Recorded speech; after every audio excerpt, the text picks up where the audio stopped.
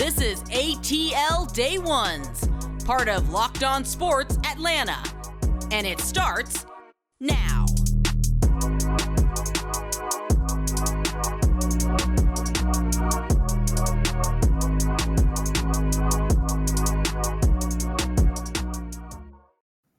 It is ATL Day Ones with Jarvis and Tenitra on Locked On Sports Atlanta. It is a Monday, Tenitra, and it's NFL Draft Week, baby. What's going on? How you doing? I don't know about you, but I am super psyched this week. Clearly. Yeah. I love it. It makes one of us, but we'll deep dive into that in the second segment. Oh yeah. See, that's why I came out with the energy, because I know how you are, and I know. Oh, I got energy. Oh yeah, I know you got energy, but it's a different type of energy. It might be a little different today. It's a slap your sibling energy for Tenitra today. We're definitely going, and why she's ready to slap somebody, because we already know what happened with the Hawks. We're going to do a deep old dive into that. But before we get there, I think that, we're going to definitely let you know who we're going to take with the 100th and 14th overall pick for the Atlanta Falcons, where they're going to go in the 4th round pick. And also, we're going to recap what happened with the Braves over the weekend. Obviously, they lose to the Marlins series, and they haven't won a series all year. Trying to figure out what's going on with that. And for the culture, we'll wrap it up with the for the culture. But I definitely want to take the time out to say thank you all for liking and subscribing to Locked On Sports Atlanta and checking us out on ATL Day Ones with Jarvis and T. We really appreciate you, and make sure we let you know that we're on the audio platforms as well. So download us wherever you get your podcast and give us a good rating, please. Give us a 5-star review. We like those. We appreciate you on that. But T, the NFL draft is this week, and the Atlanta Falcons are in a space where, they have the 8th overall pick. We've talked about that. We've talked about who we would take, and we've been going through our ATL Day One's mock draft. But I want to start this thing off right. And who do you have with the 4th round pick for the Atlanta Falcons? Who you got? So I know that I went with a running back in the 3rd round, and I still like my Isaiah Spiller pick as the first pick in the 3rd round. Yes, However, I was thinking about this as a contingency plan, because you and I talked about the possibility as we get into the deeper rounds of the Falcons packaging or bundling picks, right? So I was like, if they happen to bundle the 3rd pick and kind of 3rd round draft pick, whether it's the 1st one or the 2nd one, but they keep the 4th rounder, then I'd like to see them go running back in that round. And that would be, for me, Hassan Haskins out of Michigan. I like him. I like his burst out of the backfield. I think he's pretty quick for his size. And, I always love a good stiff arm. That to me is amazing. And of course, with the way that the game is going, whenever you can get a good pass catcher out of the backfield, you want that, and you get that in Hassan Haskins. So again, just kind of playing a contingency plan and starting to think about what happens if those 3rd round picks aren't there. I could see the Falcons going for a running back just to continue to shore up that running back room. Well, I would definitely say this. I like that pick because I think that we're on the same page, but I went with a different running back. Okay. I went with the running back out of Georgia, 114th overall pick. I like it. James Cook. That is he the has guy a theme that here. Notice. Yes. His themes. He's a guy just similar to Haskins. He's a guy who can catch the ball out of the backfield. He's a guy who lined up in the slot for Georgia. He was just an all-around weapon for the Bulldogs this year, and you start to see the Bulldogs use him in that way, and I really appreciated that, because Cook is a guy that he's not necessarily the guy that Georgia normally likes, right? When I say that, I mean that he's not the big, stocky guy, bruising running back that you give him 25 and 35 to 30 carries a game. He's not that type of guy, I don't believe. I think you can maximize his potential in the Falcons uniform, because Arthur Smith has shown and proven that he can do that.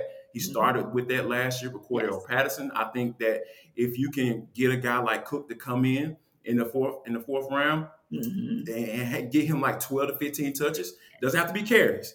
And I actually prefer it to be a mixture of carries and catching the ball out of the backfield. So I think that if the Falcons I'm taking James Cook, running back out of Georgia, because I believe that this will be a perfect fit for the Atlanta Falcons going forward and trying to fortify that backfield that has been missing several weapons for quite some time. That's for sure. All right. Speaking of missing, the Atlanta Braves, they were missing all over the weekend, and they lose the series, like I said, to the Miami Marlins. And one thing about the Braves, I think that when you think about where they are right now, for me, it just kind of seems like they're waiting on Ronald Acuna to come back because, I know the original date was May 6th. Now their reports they're saying that he may be coming back around May the 2nd. Or maybe Friday. Or maybe even Friday. So, as soon as Friday. So because, just looking at some of the quotes from after the game, and you just see some of the guys talking about Ronald Acuna, of course, Snicker making his comments as well. It just seems like they're just waiting around for him. And now, granted, more than likely, they're going to get a nice bump when he comes back into the lineup, because a lot of guys get bumped down and moved into slots where they're supposed to be. Ozzie Albies has been solid at the leadoff spot, but he's not a leadoff hitter in my eyes. So I think that you're going to get a nice bump. However, I just believe that they need to get this thing going before he comes back so he can add on to the momentum that they start to build. Because sitting at 7-10, early on in the season, just like they were last year, they had the same exact record through 17 games. I just believe that they're in a space where it is time to really start to get this thing rolling. Yeah, I would agree. And it's interesting because when I think about, I think about it from two perspectives as well. Think about, maybe three: hitting, defense, and pitching. And so their defense, for the most part, because it was really only the first game where I was a little shaky and thinking, that's not Braves defense. The defense is there for them. So that's positive. Pitching, it's kind of up and down, but we're seeing instances of brilliance, right? Max Fried showed us a Max Fried game recently. Kyle Wright is, I want to say, kind of like a pleasant surprise. And then the bullpen with a Spencer Strider and a Colin McHugh have done fine, right? But we still go back to the hitting, which they're actually in a better position. I was reading this article and I actually pulled it today because home runs are not the Braves' problem. Home runs are actually the problem of the majority of Major League Baseball. But scoring is very much a problem for the entire league. And part of that is the baseball. So some of it is, not all of it is on what the Braves aren't doing with the personnel that they have in place. And some of it is Brian Snitker just kind of playing around with his lineup to just kind of see what works. Maybe, like you said, until they get Ronald Acuna Jr. back, but also maybe because we are early enough in the season for you to be able to play around and tinker with the lineup until you get it kind of in working order. So I'm still going to step back and say one thing about ATL day ones is we have not panicked and we're not going to panic, but it'll be interesting to kind of see, okay, you have another one of these series kind of with the Cubs after you had a series with the Marlins where everybody was like, clearly you own them, so you should own them again. Right. Yet you didn't own them this time. So it was one of those where I said, okay, so Marlins, Heat, Inter Miami. So Miami fans are just living rent-free in our heads these days because we just 0-3 on Sunday, 2-4 against Miami teams the entire weekend. But again, even with United, there was still a lot that was good to take away. They had chances, they just did not capitalize enough to be able to pull off getting 3 points out of that match. So we'll see what happens, but still encouraged by the Braves, just like you said, waiting to see as the days go by. Are we still going to stick with May 6th? Are we coming back to May 2nd? Or even will we see him at the end of this week? Yeah, no doubt about it. And I think the ninth inning yesterday kind of summed it up for the Braves season, right? Yeah. Adam Duvall and Eddie Rosario striking out, going out swinging. Right, Eddie Rosario batting 68 on the year. Like okay. And Austin Riley gave you a chance. He did what he was supposed to do. He gave you a chance. And like you said, it was very indicative of the season so far. Indeed. Like, last night for the Atlanta Hawks was indicative of the season. They lose 110-86. I know. I can see the look on your face. I understand where you want to go, but just a quick, just synopsis of what you saw last night. And I know, being there in the arena last night. What was kind of the vibe like coming into this game and then after the game? Yeah, one song, and I hate to kind of play on words, but I'm going to play on words here. We loved the song that the late Archie Eversole gave us, We Ready. Well, we wasn't ready last night, just point blank. It was one quarter of readiness, 37-29 or 39-27, whatever, 37-29, because it was an 8-point lead. There we go. Yeah. Mm-hmm. But that was the only time I saw readiness for the whole squad. Now, DeAndre Hunter seemed to be ready for the most part, but if he's carrying such a heavy workload on offense, there's only so much he can do on defense against Jimmy Butler, especially without getting help. And I felt like it was a two-way street for the Heat. They went back to disguising their doubles on Trae Young, and he wasn't ready for it. They played zone, they played man, they did everything right on defense, which allowed their offense to do what their offense did. And the Hawks just kind of sat back and let them just do everything they wanted. And typically, if you do that, you let the opposing team come in and dictate everything at both ends of the court, you are going to get just what you got, which was a 110-86 blowout that has you now on the brink of elimination. No doubt about it. They are on the brink of elimination. We're going to talk about next on ATL Day Ones with Jarvis and Tenitra. Do they have a chance to turn this series around? And we'll discuss that next, right here on Locked On Sports Atlanta with ATL Day Ones with Jarvis and T. We'll be right back. Welcome back to ATL Day Ones. I'm Tenitra. That is Jarvis. And we appreciate you guys for coming back to join us. We appreciate you guys for really checking us out on all the audio platforms where you get your podcasts. And of course, keep going to YouTube for Locked On Sports Network Atlanta to check out all of our shows, subscribe, like, and of course, follow us as well. Now, Jarvis, last night, Sunday night, was an opportunity for the Hawks to tie up the series with the Heat 2-2. And I noticed something that came to me that I wanted to get your insight on. So I'm going to fall back on a couple things because Lord knows I got thoughts. But I figured the better thing to do would be to fall back and let you answer some things, and then I'll just throw some things in because I got a whole week to have these thoughts. But anyway, indeed. Hopefully we'll have a game 5 and a game 6 to talk this through about. One thing I will say is Friday night's game, game 3, shone a light on the good things that the Hawks do, everything that's good about them, everything that's right about them, coming back after going down from a 21-0 run, right? Right. Sunday, game 4, shone a light on everything that is not right about the Hawks in that 110-86 blowout. So my question to you as a starting point, and I know this is loaded, so you might want to compress, but I got you. Loaded question, where do we start in maybe the top 1, 2, or even maybe 3 areas that shine the brightest light for you last night to say, wow, we're definitely not there yet? Ooh, wow. I'm going to start off with offensive rebounds.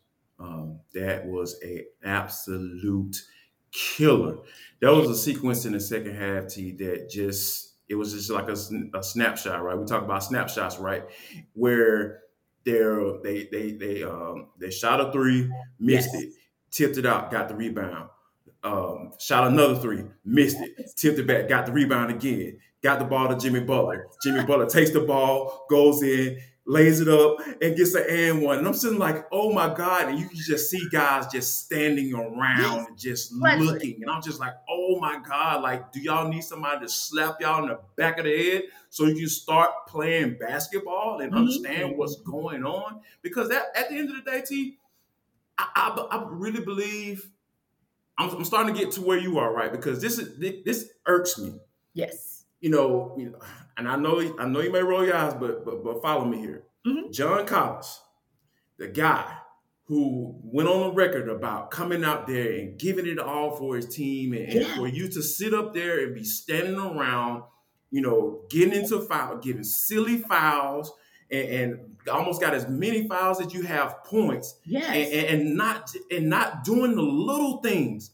Doing the little things, the things that I know you can do. I know you can go and get those rebounds because you came up big in certain areas at certain parts of time, over the weekend, and just being that guy and doing the little things. And then you start hitting the threes and you start adding that. You saw that you started to get the feel with the shot.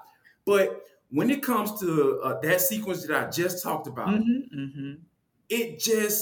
it's unacceptable. Yeah. You're willing to speak up and talk about things that you need and that you want as a player and getting the guard and getting touches and everything like that early on in the season.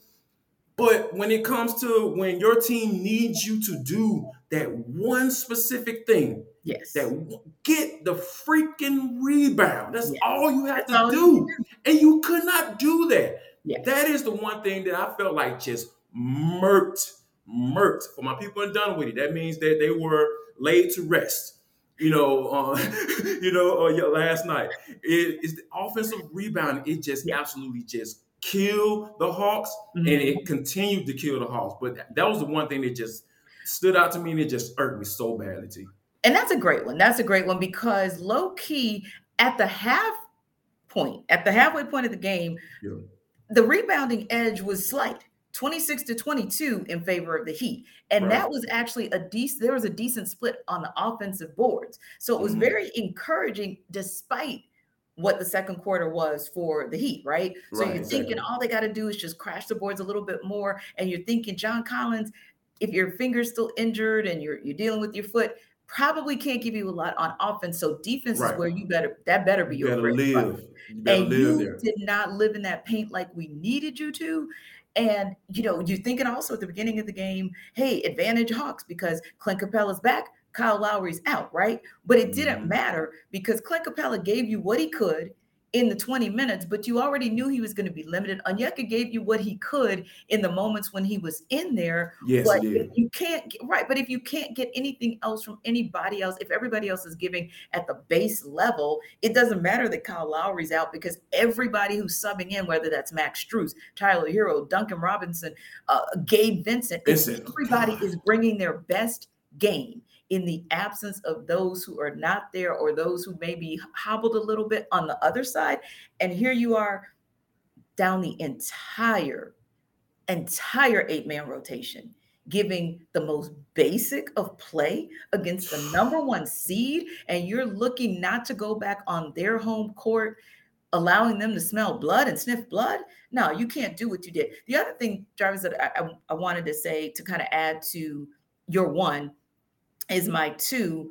It's kind of a 2A and a 2B. 2A doesn't need an explanation because you're going to get this right off the bat. Energy.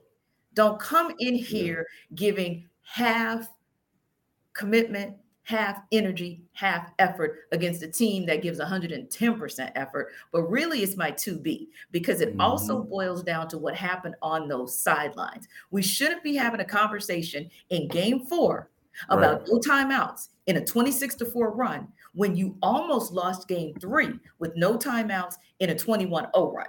What does the timeout do? Well, a number of things. It could settle everybody, right? And give everybody just an opportunity to breathe, just catch your breath, if nothing else, physically. Could give you a mental opportunity to catch your, collect yourself as well. Could give you an idea, Nate, your coaching staff, let's switch some things up and let's see if maybe, we do these matches or if we play zone instead of man, maybe that'll help. Or if we get, DeLon in there a little bit more, which that's the conversation we're going to have tomorrow, hopefully to drill down a little bit more there. But that could have been opportunities as well. But I do lay some of this at the feet of the coaching staff because there were moments where I felt like, okay, is everybody in Cancun already?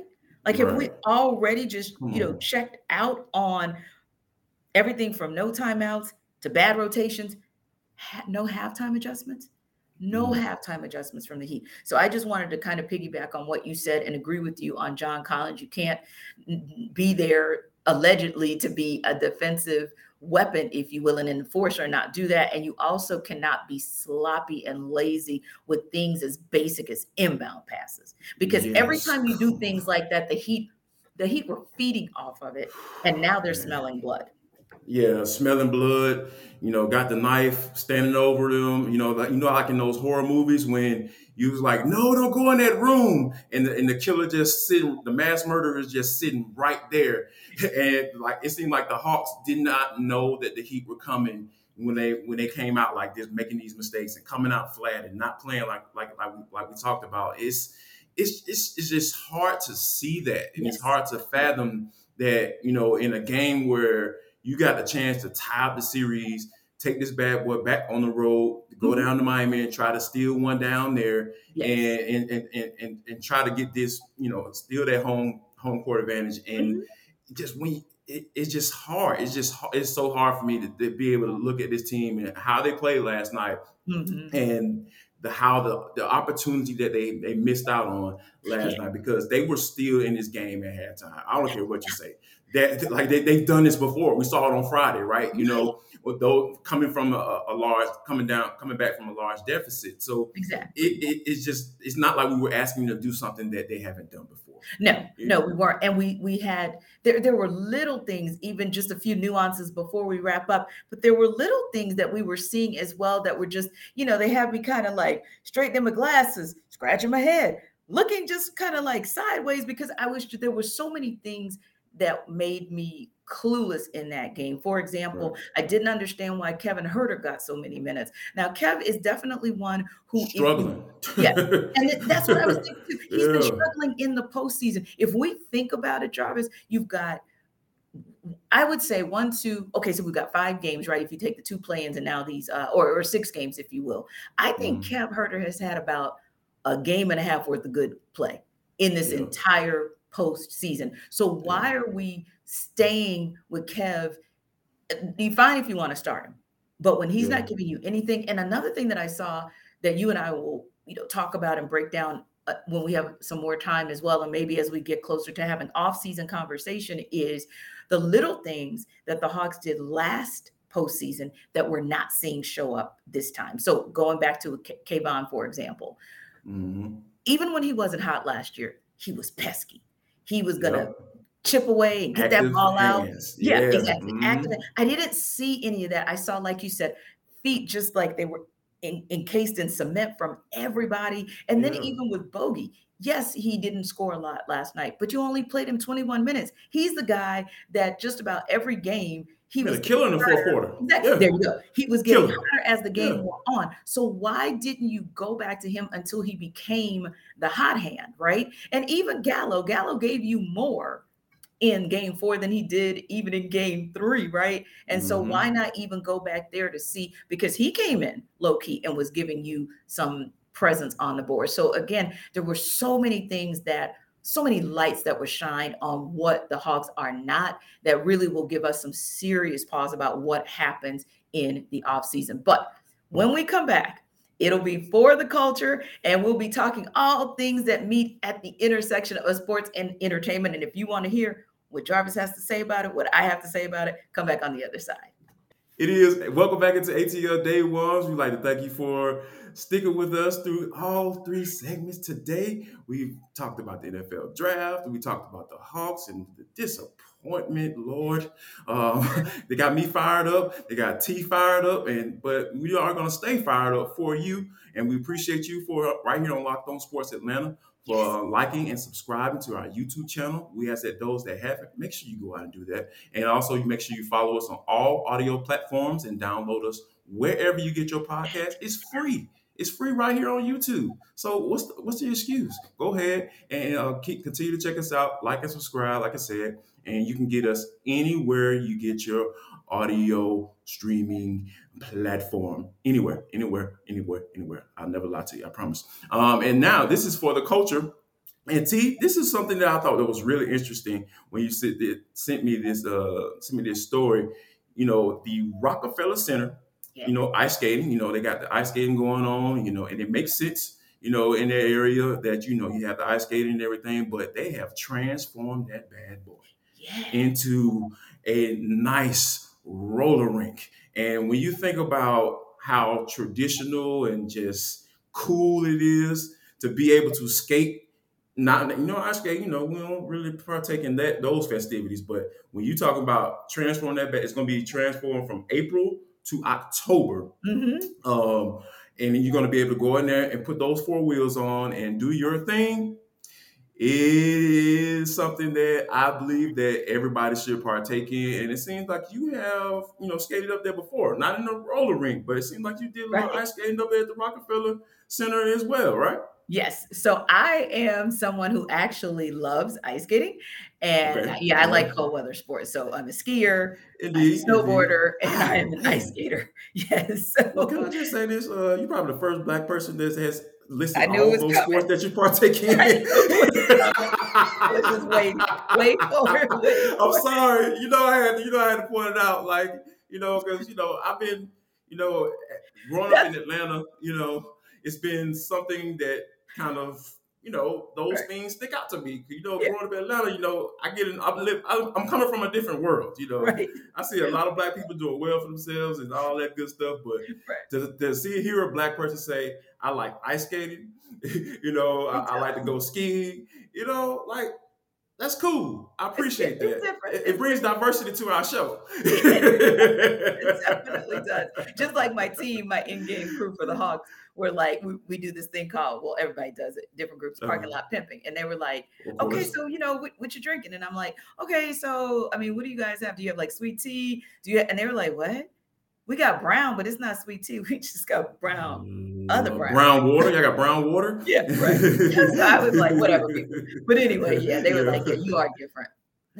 But I was excited when I saw that article that said they're turning it into a roller skating rink because, yes, Black folk, I do roller skate. Okay. So I was excited about that. I was excited. So, I would love to check it out because, Usher was one of the individuals who was up there for the grand opening, as well as this Bishop that I follow, Bishop Olds on Instagram. He's like, he's been on the Steve Harvey show because that's his way of kind of dealing with stress and everything. So he's been showing clips of him roller skating. Actually, I think he came here too, but roller skating at Rockefeller Plaza as well. So I am excited. It is the coolest thing because it's open air, Jarvis, and it's this massive, it's this massive like rink that just kind of comes out of nowhere in the middle of New York City, right? So no, it's really cool. It's exciting. If you happen to get up to New York at any point in time between April and October, I promise you, if you go, it won't disappoint because also not far away from the rink, you'll have like a lot of these free street festivals. You can see my excitement from when I used to live there. So, exactly. It's coming. It's just oozing out of your skin. Exactly. I can tell. I can see your pores coming out. Right. Because I was sitting here thinking like,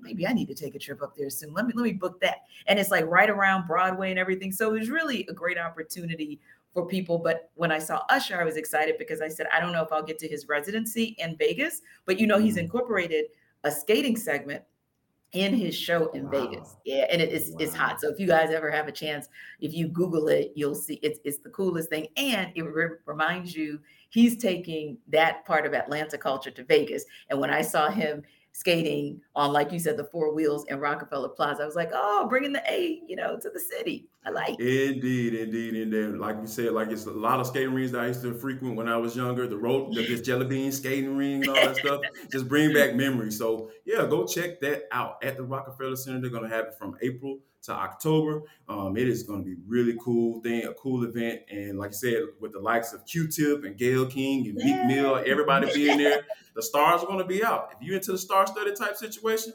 go and check that bad boy out because, I might not be able to make it up there, but I might be skating in spirit, T. I love it. And you know what else you can check out? Check out ATL Day Ones. Your first listen every day, but your second listen should be A to Z with Mark Zeno. So the return of Mark Zeno to Atlanta Sports Talk is something you want to check out. Even if you don't like his opinions, you need to hear his opinions. A to Z with Mark Zeno, part of the Locked On Sports Network Atlanta. And you know what to do. Come back tomorrow for your first listen right here with Jarvis and Tenitra on ATL Day Ones. We'll see you tomorrow, guys. See you tomorrow.